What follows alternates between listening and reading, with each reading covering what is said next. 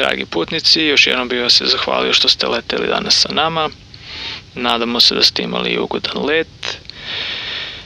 Kao i uvek, tu smo za vas i ne znam kako da odvijam ovaj let, ali znate sve kako to ide. Možete da napustite letelicu.